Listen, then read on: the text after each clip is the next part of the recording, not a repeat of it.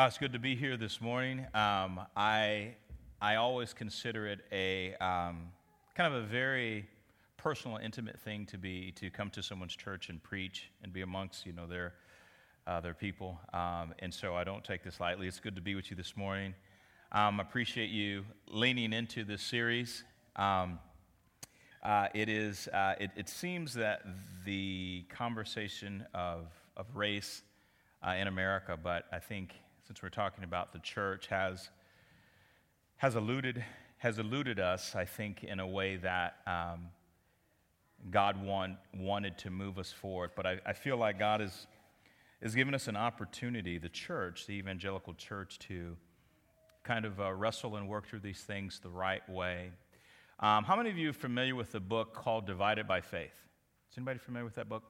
Okay, I highly recommend it to you. Michael Emerson, he's a professor, I think, at a seminary, and him and another gentleman wrote the book. But really, the book is about they did surveys with white evangelical Christians and black evangelical Christians. I believe this is back in 1999. And where they started here. They said, there's a problem of race still today in America, back then in 1999. And they said, of all of the institutions in our country, they said if there was ever an institution that would be able to solve the problem of racial division, they said it would be the church. And so they set out to find out, how did white evangelicals view issues of race and racism in America, and how black evangelicals viewed it. And what they found is two things. They found that the church was as divided about the idea of racism, right, as those who were non-believers. They also found out that the evangelical church in America, instead of being an institution that would help work against that, in many ways, it was an institution that perpetuated it. Very, very fascinating book and study.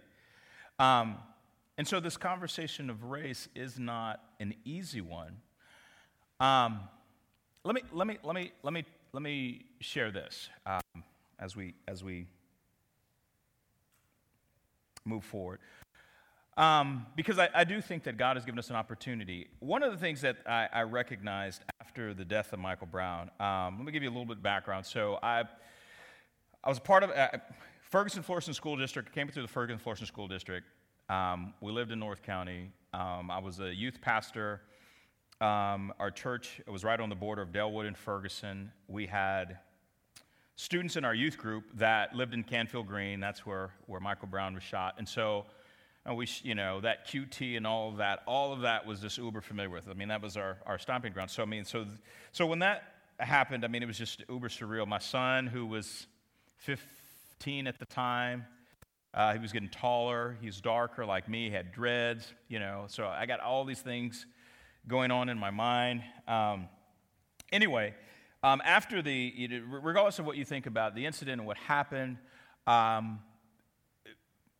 what I realized in the aftermath and all of what happened in St. Louis and regionally and even nationally, two things came to mind. Well, actually, one thing, but kind of in two different ways. The surprise nationally about this situation and the events and the riots and protests, and then even local surprise, and even amongst the church, there was this idea that we thought we were further along in race relations than what manifested, right? And that was as it related to the nation, St. Louis region, right? But what I particularly saw in the church, particularly among my white evangelical friends, was many of them recognize that hey, I don't know everything about the race issue. I don't know everything about this, but I think I'm missing something. And I began to hear that more, and I think that kind of captivated, white evangelicals is like, hey, am I missing something? Because I don't get the protests. I don't get all of the anger and what's going on. But I felt like that was an opportune moment. Now, mind you, it was incredibly emotional for me in so many different ways. Taught in Ferguson, Florissant as well. So working through all that. But the thing that I saw that potentially was redemptive was, I asked God, prayed, and I said, God, you're sovereign over all. Not that you sanction things to happen, but nothing happens on the earth that you're not in control of. And so, Lord, I feel like you work those things to good for the kingdom. And I said, so Lord, what's behind all of this, right? And so one of the things that I received from the Lord as it relates to the body of Christ, Evangelical Church in America, was I felt like the Lord was saying, I am providing yet another opportunity for the church to get this right. And that in America we haven't really got it right. Not that there, not that there has been progress, but because there has. But there are some things, some crucial foundational things that, and mind shifts and paradigms that need to shift in order for us to heal properly and do this thing in a way that God wants us to do. And so we're going to talk about some of that today through Revelation. But here's a quote from Dr. Emerson's book. And he talks about this idea of a racialized society. So I'm going to read this, and I want you to think as I read this, and I'm going to read it twice. I want you to think, do I agree with that, what Dr. Emerson is saying? Is he right on, or is he not? Right? And if you agree or disagree, answer that question to yourself. I disagree, and then say why you think that, to yourself. But here's what he says. We live in a racialized society. A racialized society is a society wherein race matters profoundly for differences in life experience, life opportunity, and social relationships. A society that allocates differential economic, political, social, and even psychological rewards to groups along racial lines that are socially constructed. All right?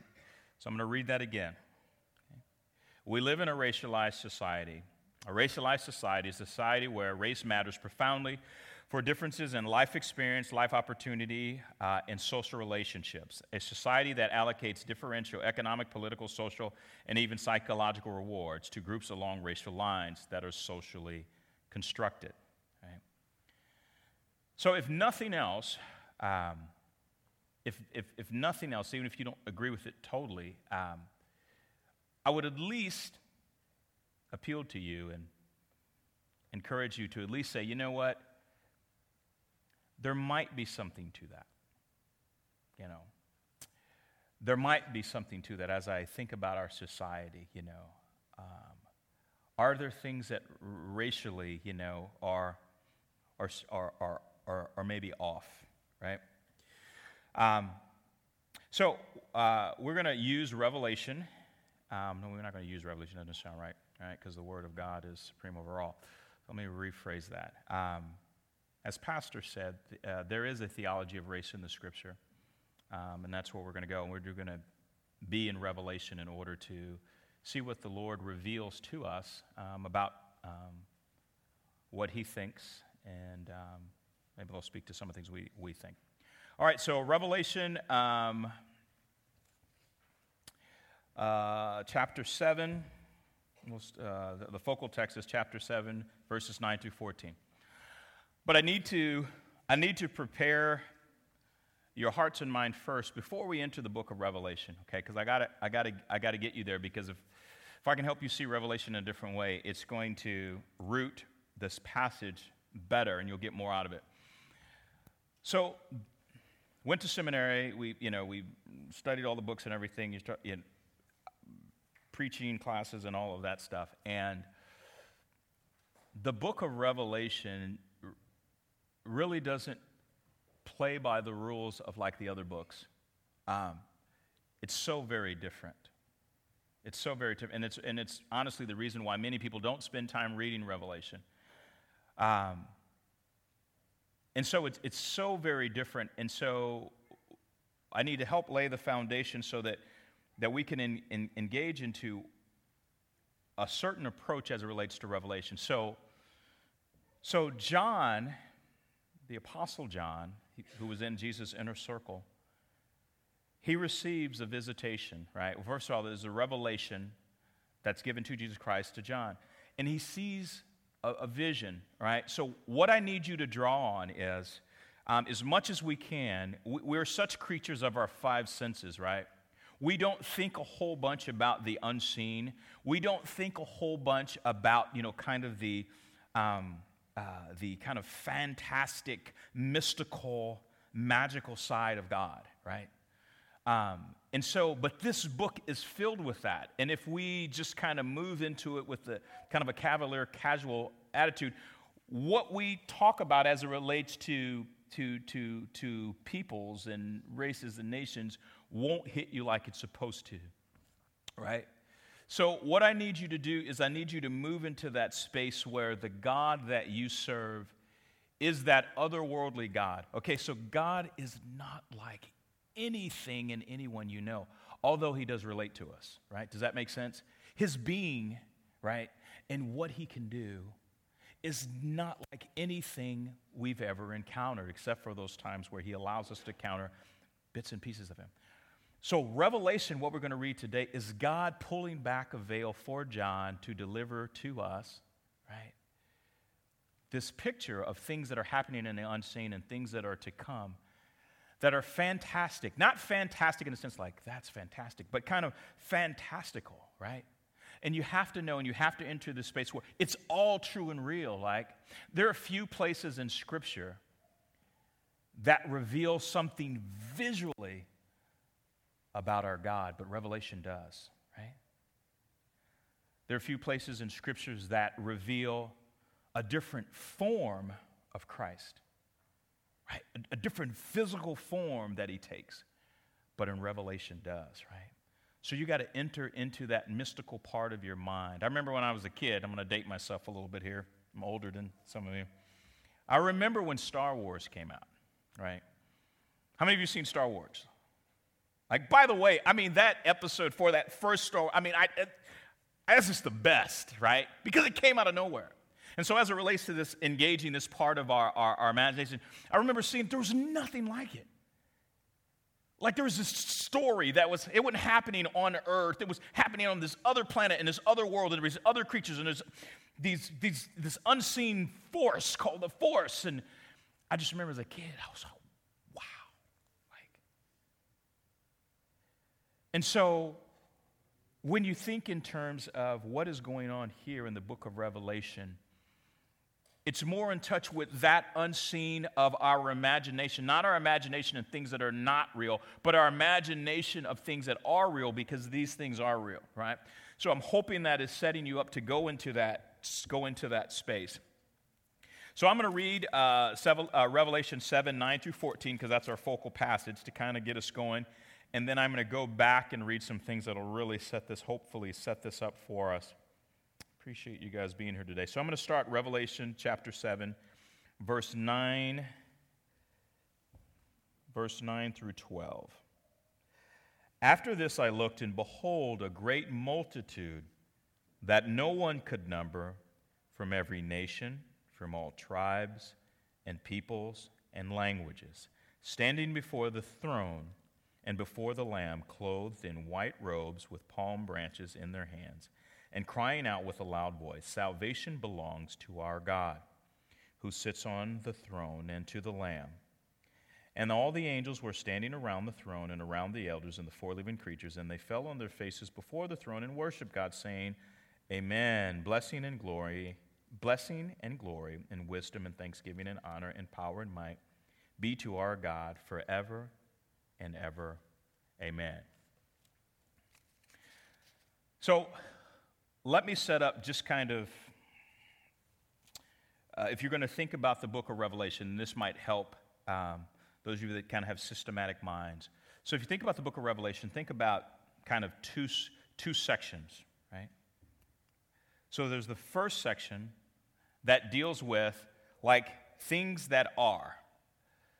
So John, the first chapter 1 through chapter 3 is dealing with this revelation, all right, or this information about 7 churches that are in Asia or Asia Minor, right? And Jesus has a specific word to those specific churches, right? So that would be the first block.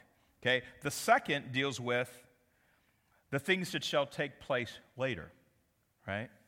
So we got the first part of it is, this message to these 7 churches, these individual messages from Jesus. But then chapter 4 through the rest of the book, right? It's about the things to come. So the book of Revelation, it is a divine revelation, right? It's a prophecy. It's a true, right? That's what true prophecy is. People use that term. And prophecy is that which comes from God, whether in message or in vision, right? That he is allowing to be revealed to us. So this is the book of Revelation. It's a revelation. It's a prophecy, okay? So what I want to do is I'm going to read, and you can kind of mark these things. I'm going to read from chapter 1. So just think chapter 1, chapter 4, chapter 5, and then we will be in chapter 7. So I want to read that because the imagery is going to help you, and it's going to help us all. So I'm going to read Revelation chapter 1, verses 1 through 3. Okay, and this is just kind of to help you be oriented in the book. The revelation of Jesus Christ, which God gave to him to show to his servants the things that must soon take place, he made it known by sending his angel to his servant John, who bore witness to the word of God and to the testimony of Jesus Christ, even to all that he saw. Blessed is the one who reads aloud the words of this prophecy, and blessed are those who hear and who keep what is written in it, for the time is near. Go to chapter 4. So John sees a vision, right? And it starts right here at chapter 4. He sees a vision. He sees a vision of what's going on in this unseen realm, right? Listen, this is what he sees. After this, I looked, and behold, a door standing open in heaven. And the first voice which I had heard speaking to me like a trumpet said, "Come up here, and I will show you what must take place after this." At once I was in the Spirit, and behold, a throne stood in heaven, with one seated on the throne. And he who sat there had the appearance of jasper and carnelian. And around the throne was a rainbow that had the appearance of an emerald. Who is that? Who's on the throne? Right? This is God. The book refers to him as he who sits on the throne. You get a visual snapshot of some of the things that John saw when he saw God. None of us have ever seen God. Right? Maybe you've had a vision. I do believe in visions. Right? But even Moses, when Moses asked to see God, God said, "No man can see my face and live." Right? So he showed him his backside, whatever that would be like. But it was amazing. But here, you get a picture, some visual images of God. I love that the book presents God in some of the rawness of his beauty, majesty, and strength, which we don't talk and think a lot about. I'm even glad that the designation, the name designated here in Revelation for God is he who sits on the throne. You don't even need to ask the question, what throne? Like some of you guys watch Game of Thrones, right? You don't even need to ask the question. It's the throne, right? But he sits on it. And it gives a glimpse of what that appearance is like. I'm going to continue. And around the throne were 24 thrones, and seated on the thrones were 24 elders, clothed in white garments with gold crowns on their heads. From the throne came flashings of lightning and rumblings and peals of thunder, and before the throne were burning 7 torches of fire, which are the 7 spirits. And I know I read it fast, but imagine in your mind what that must be like. Imagine in your mind. I mean, it's like, you know, the Lord of the Rings, you know, meets Harry Potter, meets, you know, whatever fantastical, you know, images you may have, but magnify that by infinity. This is awesome. And before the throne, there was, as it were, a sea of glass like crystal. And around the throne, on each side of the throne, are 4 living creatures full of eyes in front and behind. The first living creature like a lion, the second living creature like an ox, the third living creature with the face of a man, and the fourth living creature like an eagle in flight. These are all things that John is seeing.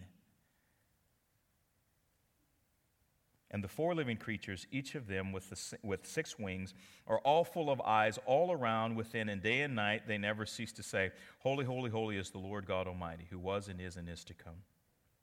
And whenever the living creatures give glory and honor and thanks to him who is seated on the throne, who lives forever and ever, the 24 elders fall down before him who is seated on the throne and worship him who lives forever and ever. They cast their crowns before the throne, saying, Worthy are you, our Lord and God, to receive glory and honor and power, for you created all things, and by your will they existed and were created.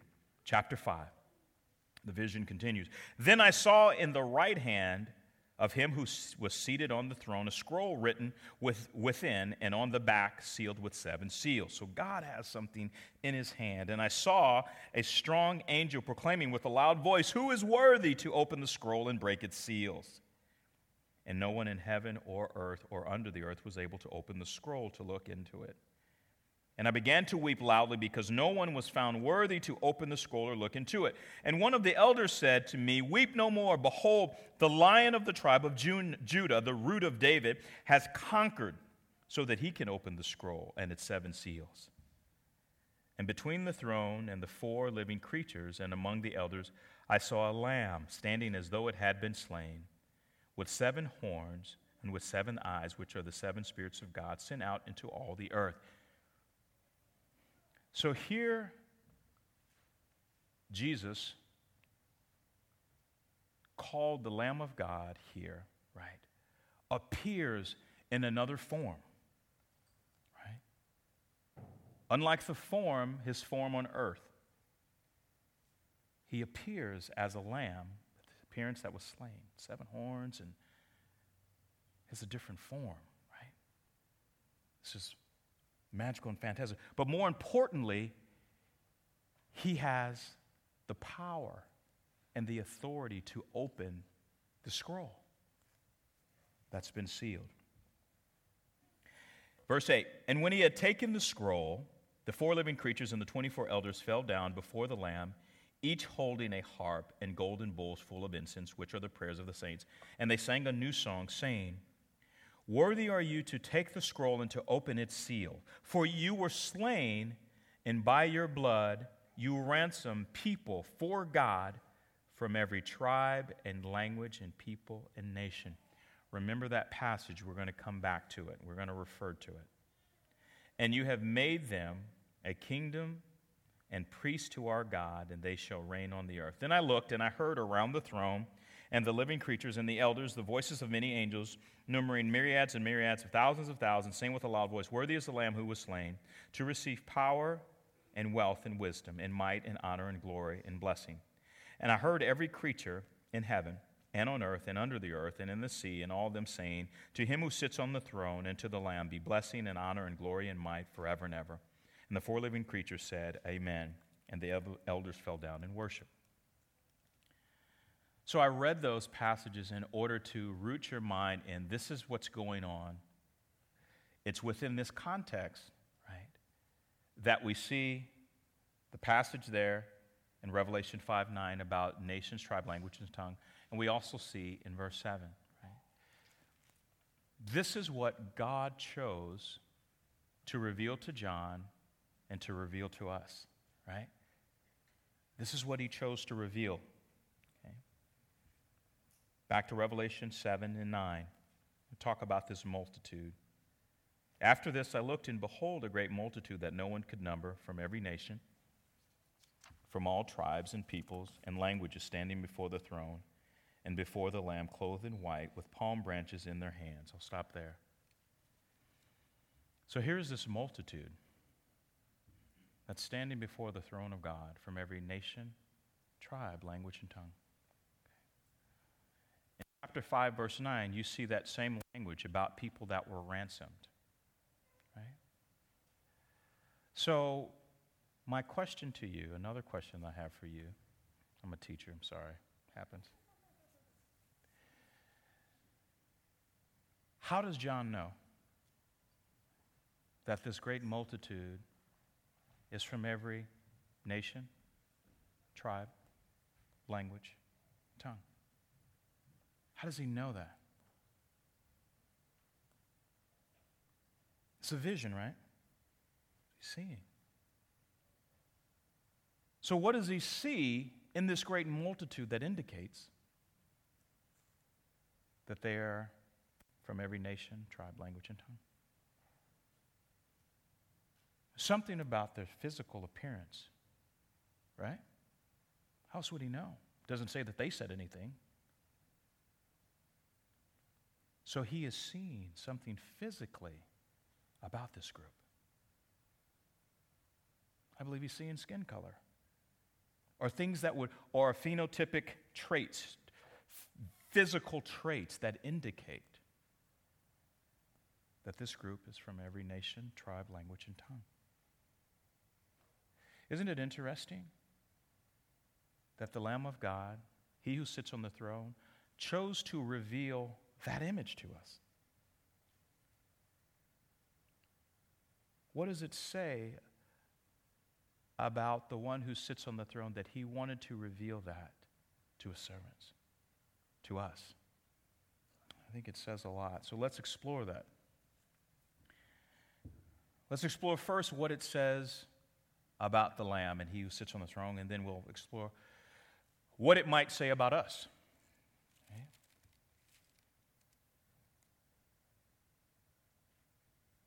So here's the first thing. In chapter 5, verse 9, it talks about that the Lamb ransomed these people. Now, ransom is a strong word, right? Not just like he delivered them. Ransom's a strong word. How many of you remember this movie? It's probably 12, maybe even 15 years old. It was called Ransoms. Mel Gibson starred in it, okay? It's an older movie, right? So Mel Gibson, I don't remember his profession, but he's a wealthy guy, and him and his wife have a 10-year-old boy, right? Good kid, cute-looking kid. And one day they're out in the park, right? And there's some sort of festival going on. And mom and dad are there walking, boys in between them, and everybody's around. And they got ice cream, and he's got balloons. And Mel Gibson and his wife just stop to turn and talk. I mean, not even a minute. They're talking like this. They turn their back to look at something. And they turn back, and the boy is gone. And there's people everywhere. And of course, they freak out. They go looking for him. They can't find him. It's well into the evening. They call the police. They can't find the boy. Later that evening, they get a call from a kidnapper. It says, "We have your boy."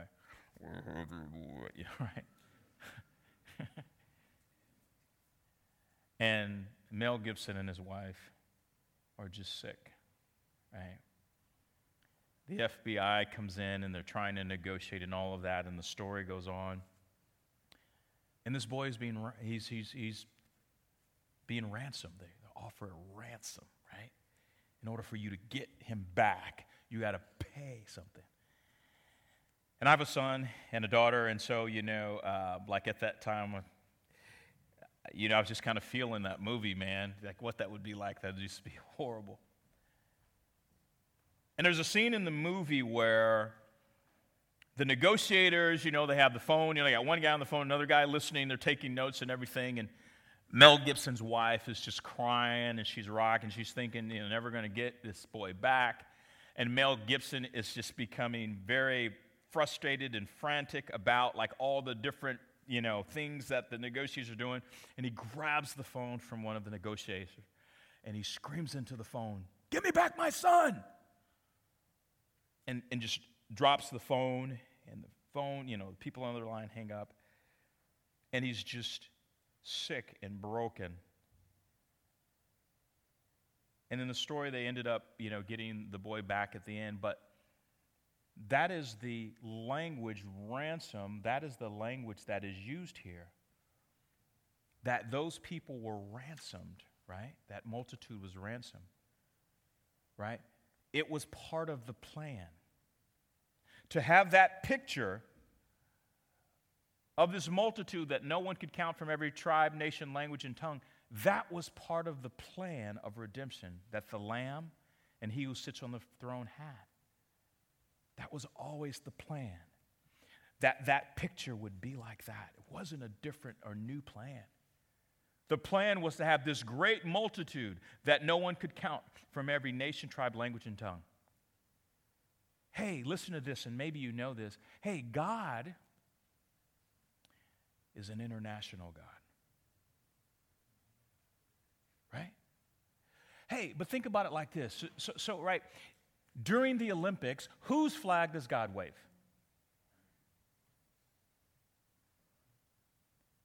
What's God's preferred language? Right? What's his preferred skin color? Right? God's an international God. You know how I know? Genesis 12:3 tells Abraham, all right, your offspring will be a blessing to many nations. How is his offspring? How is this seed a blessing to many nations? We just read it there. The Lamb, the root of David. That's Jesus, who brings redemption to all these nations that we see. God is an international God. Always has been. Always will be. Has an international mission, has international concern. Always has, right? God's not a nationalist. God's not a nationalist. He's not. And I don't mean that to, he's not.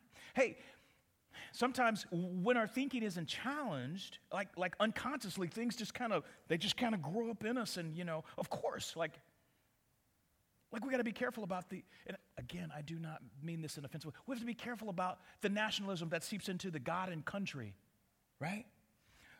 What does that mean as it relates to this text? You feel me? Like what? What does that mean? Like, is the Lamb of God viewing things the same way we do as it relates to nations? Whose thoughts and views need to be adjusted? I think the Scripture suggests that maybe ours do.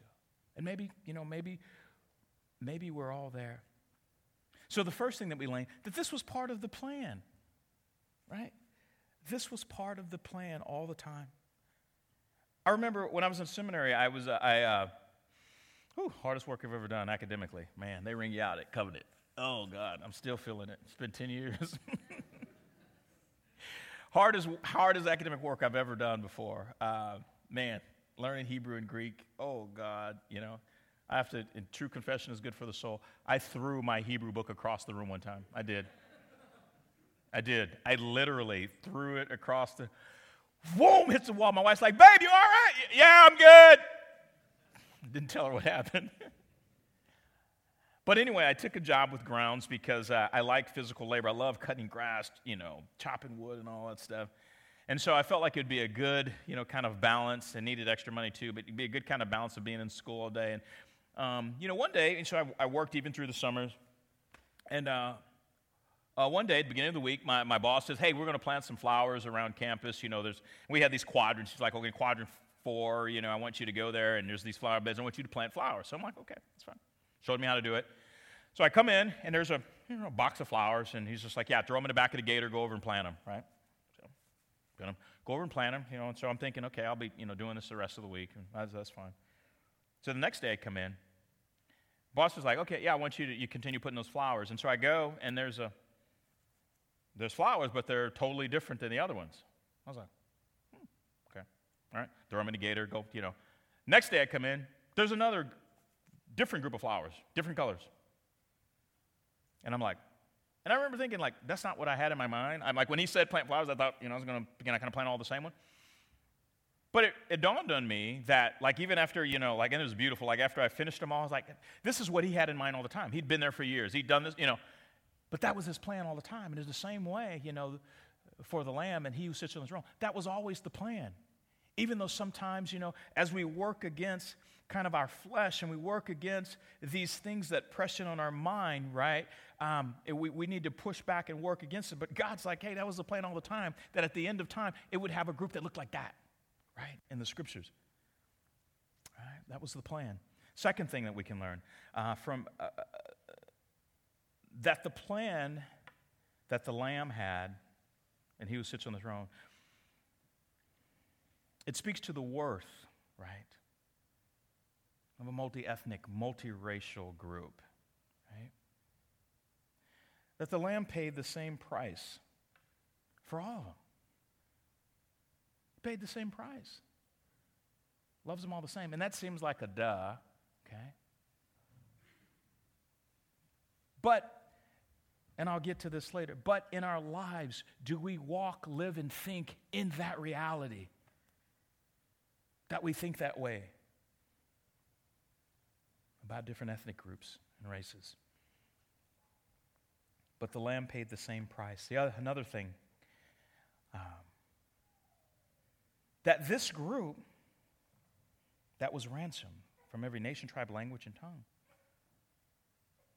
this is a group that God desired the presence of these people to look and be this way. That he didn't desire it to be just one group. He desired this group. Right?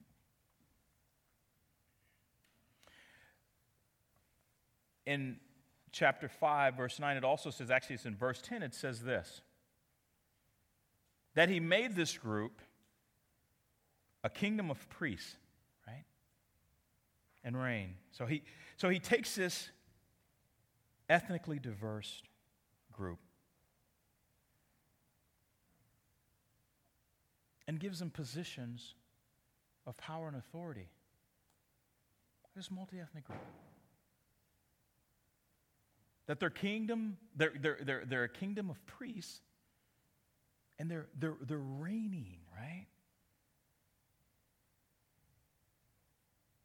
There's a certain position of status that's been given to them.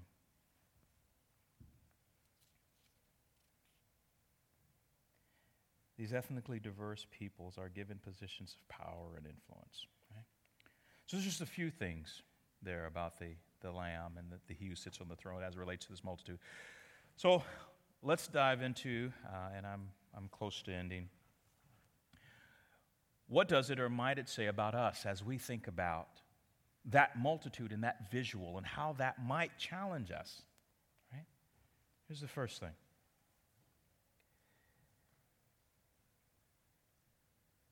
Is it our plan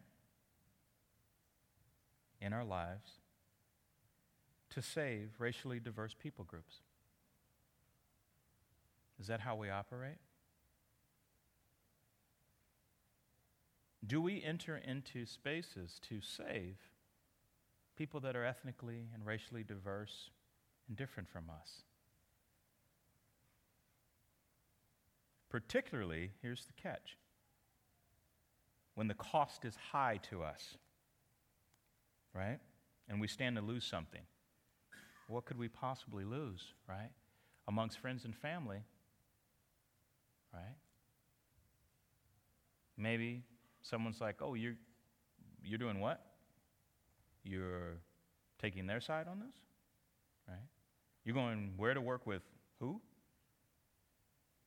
Right? When it could cost us status, ridicule, exclusion from whatever community we're a part of, or comfort, honestly, it's rare that we would push past that and save ethnically and racially diverse people. Oh, and I'll throw in there socioeconomic. I'm myself included, right? I'm putting you on Front Street without putting myself out there too. Right? So watch this. Here's a passage in Proverbs. Proverbs 28:21 says, showing partiality is not good. For a piece of bread, a man will do wrong. What does that talk about? When there is some sort of higher thing we value or we are seeking to protect, we will be partial. Right? We often give out of our abundance, even as that relates to time, volunteer, sacrifice. But when we stand to lose something on behalf of someone who is not racially or ethnically in our group, that's a hard thing. And to be honest, I haven't seen a whole bunch of that when it's going to cost you something. When it means that whether it's status or resources, you have to have less, or you stand a chance of being maligned as well, we don't often go there. But the Lamb does, right? Are we willing to do that? Here's another question for us and what it may say about us as we look at this multitude. Do we struggle to value the norms or culture and languages of those racially different from ourselves, racially, ethnically? Right? Do we value their norms and culture the same way? Right? You know, I get this question a lot. Well, I won't say a lot, but regular enough to speak to it now. Every once in a while, I have, white brothers and sisters who love me. I love them. And when we get real comfortable, they'll ask me, and he said, Brother Aaron, I got a question for you. All right. Why does there have to be a BET, Black Entertainment Television? And why does there have to be a Univision, which is the Hispanic, We're all Americans. Like, why does it have to be? Why do we have to do that? Why is there an Essence Award and, these, why is there NAACP? Right? And this is what I say. I said those organizations were formed because those subdominant groups didn't see themselves reflected in the leadership, on TV, right? Hey, the whole reason Black Entertainment Television came about, for those of you in the MTV generation, there was a big deal. Remember when MTV first came out, they were receiving a lot of criticism because they didn't play black artists. That was a big deal. You can go back and you can Google it. They wouldn't play black artists. And there was a big deal about it. Then they got to the point where they'd only just be just like Michael Jackson and Prince, Michael Jackson and Prince, Michael Jackson and Prince. Then those higher ups in MTV, what they would say is, hey, well, we just play the music. Listen to this. We just play the music that Americans want to listen to.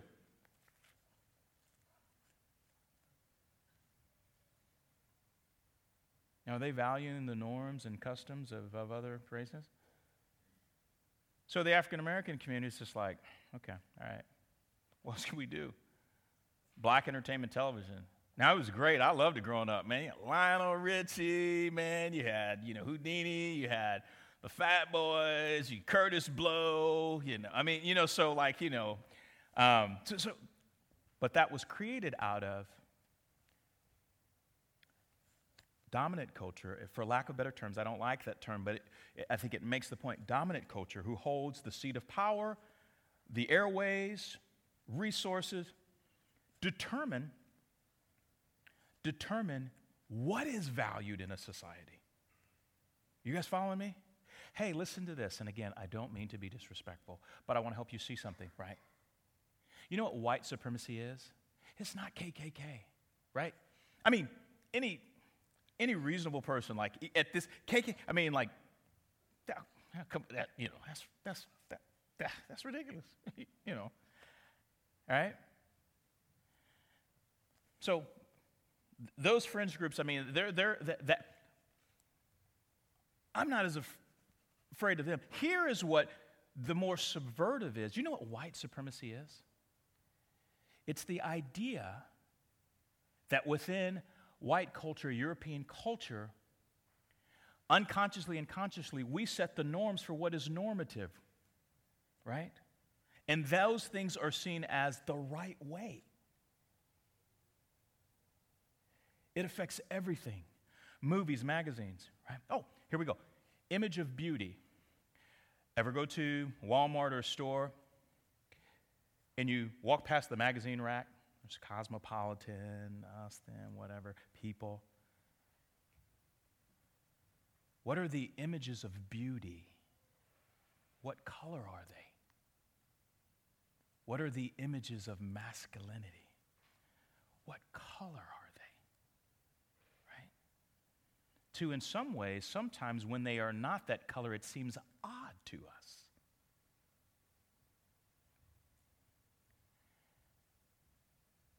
That's the danger of, in the truest sense, white supremacy, right? That which resist the norms and influence of other cultures, right? Although America is pitched as the great American melting pot, but in practice,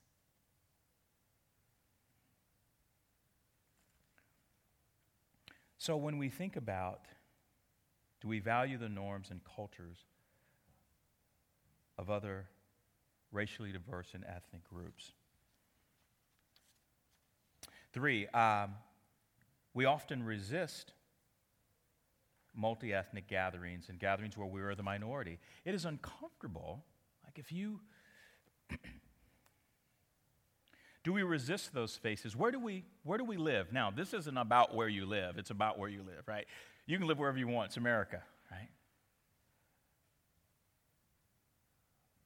But where do we choose to move? Is there the affinity to be in groups that are ethnically like us? Right? And I think that that's all of us to some degree, but I want you to let's lean in on our own self, right? You know. And do we view people as we drive through certain neighborhoods, having not lived there, not knowing what the crime rate is actually there, but we may see certain people, and in some cases, certain brown-skinned people. We have no indication what the neighborhood is like, but we may think, it's not a good neighborhood because of people that we see there, right? And what are the spaces we desire to move into, right? Are they tend to be people that look like us, right? Okay? But that is the group that the Lamb of God desired to ransom and be around. Last point. We struggle to promote, accept, and encourage ethnical, racial minorities in positions of power or influence. So watch this. So the Lamb, to him who sits on the throne, he takes that diverse group. They're a kingdom of priests, and they are reigning, all right? I liken that to positions of power. So as it relates to us, are we promoting, do we accept, do we encourage ethnic and racial minorities in positions of power and influence? I want you to think about how many African American bosses have you had? Just think about it. How many Hispanic bosses have you had? How many Native American bosses have you had? Think about what all of your bosses look like, have looked like. Have you ever had a woman boss? And is there a certain theme of leadership? Oh, think about your elected officials. Have you ever had an elected official that was a person of color? Now, press yourself a little bit more to say, let me ask this next question. What does that say? Or is it that those persons of color none of which were qualified ever to be my boss in the industry that I'm in? Is that the case? You're only faced with a few options. Yeah, there were just no African Americans that are qualified to be my boss or operate at that top, or no Hispanics, but think about that. Is that? And you would of course say, oh no, absolutely, of course not, Aaron. Right. But think about, how does that happen? How does that happen? Right? And are we willing to promote? Right? Particularly, are we willing to promote if it means that we might lose something? Right? Hey, here's the thing. Whether it's a church, organization, institution, if you're truly talking about a multicultural group in the way that I think honors and glorifies God, and we're talking about equality, right? You're cheering for people and helping people, right?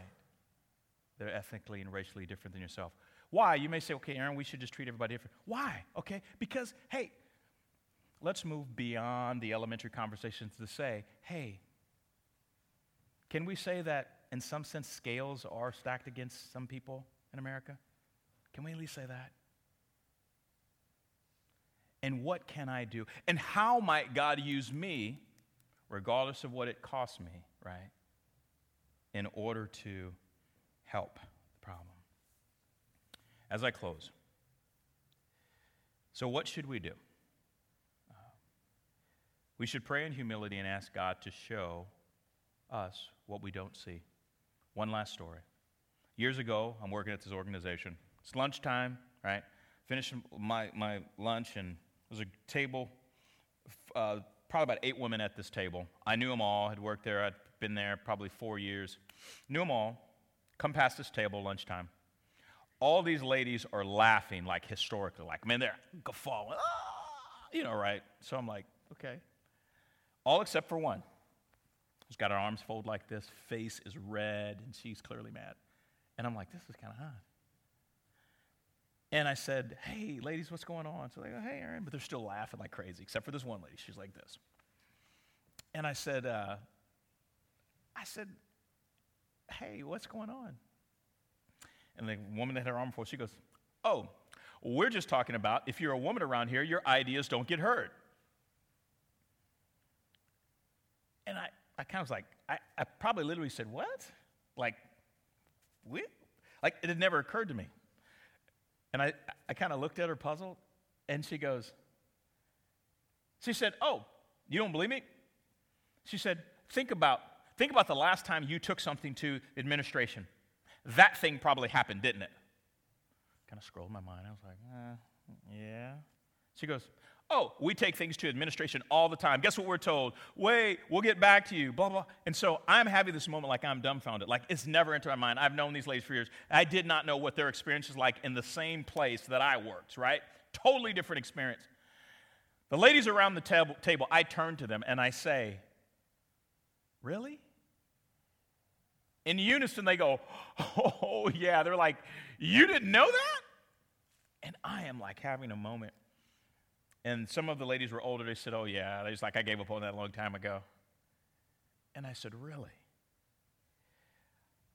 They took me into their experience. They gave me a lens that I had no idea. And the Lord helped open my eyes. And from then on out, I began to see things that I had never seen before.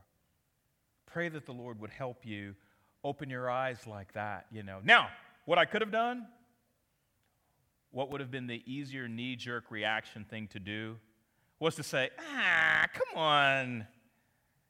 I know all those guys, and by the way, all the leadership was male. Come on, they're not like that. You really think that they're male chauvinists and they don't? Come on. Really? Oh, really? I know Scott's a nice guy. Like Scott I can't see Scott doing that to you. Right? So what does that make those ladies feel like? A couple different things. Here we go again. Number 2, Blind, right?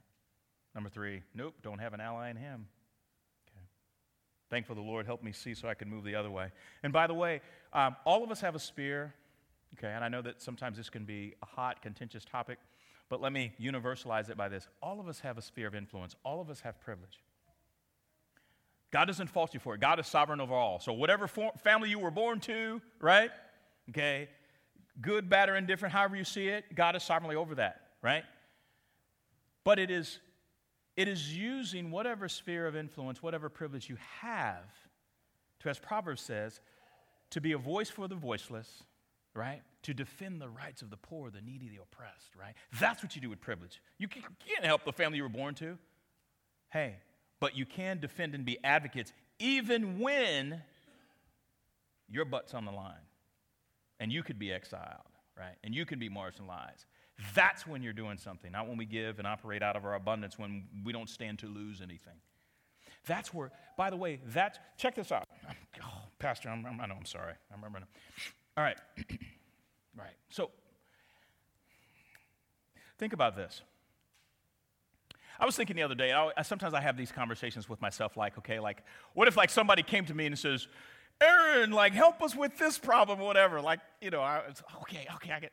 So I was looking at this, they're having this debate about, like healthcare and everything, and I know it's, like, crazy and everything, and so I was like, okay, like, someone said, Aaron, what do you think, And I said, okay, right. I get it. You got those that are just like, okay, universal health care, one payer system. And I was like, we want choices. And I said, okay, let me try to think biblically about this. Like, okay, how would I go about this, right?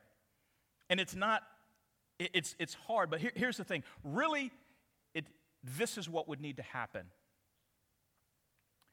Those who would have to agree to saying, okay, I am giving up my right to whatever I think I have a right to for someone who doesn't have. That's why outside of believers and stuff like this, I mean, it's, because you're asking someone, I have the comfort of this situation. You're asking them, are you willing to be uncomfortable for someone else? But if we can do that, that's where we see magical things happen as it relates to the kingdom of God. Be honest with yourself. In keeping with the application, be honest with yourself. Seek to learn from the experience of others. John Perkins, who is a Christian man, he's been doing racial reconciliation for years. I think he's the one who coined the term. He's like probably in the 70s or 80s by now. Here's what he said. We need to admit, submit, and commit. And this is also in the book, Divided by Faith. Admit that there are racial problems. Submit to each other by building loving relationships across racial barriers. Commit to overcoming division and injustice. Okay. And here's my closing. The Lamb that was slain, by his blood he ransomed people from every nation, tribe, language, and tongue. He ransomed them to he who sits on the throne. This was his plan from the beginning, that we would end with the picture that we see in Revelation 7 and 9. The Lamb is not partial. It's not. The one who sits on the throne is not partial. And neither should we be. And we need to resist that because it's just in that fallen part of us. But the Holy Spirit in us can help us overcome that. Thanks for listening. Thank you. Yeah,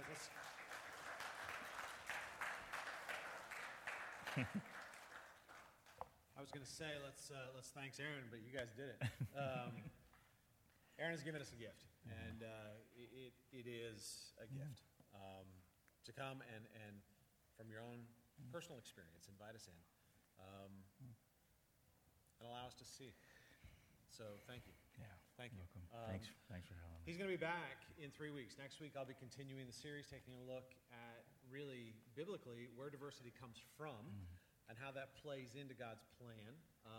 He's going to be coming back and talking about the challenges of diversity by looking at the early church, one of the most diverse churches that's ever existed, the challenges they faced and the challenges we face.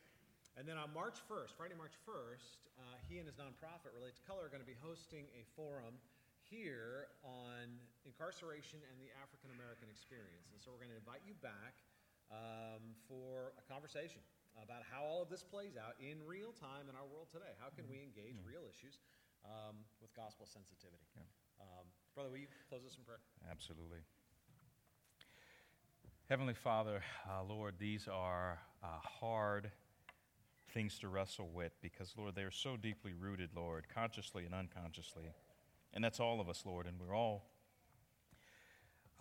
sinful, Lord God, and are in great need of you to continue by your Spirit to overcome our hearts and minds in the things that, Lord, we hold on to.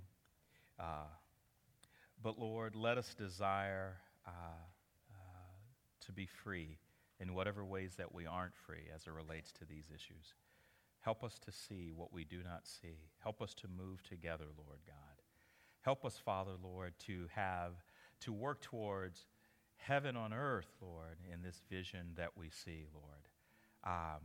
There is much to confront and challenge, but, Lord, you have laid the proper foundation in us, which is the foundation of Christ, which binds us together, Lord. We are brothers and sisters in Christ and a part of one family, one ethnos, Lord. As you said in Ephesians, Lord, you have taken the two men and made them one, Lord God, and we are one in Christ. So I thank you for the work here, Lord. In Jesus' name, amen.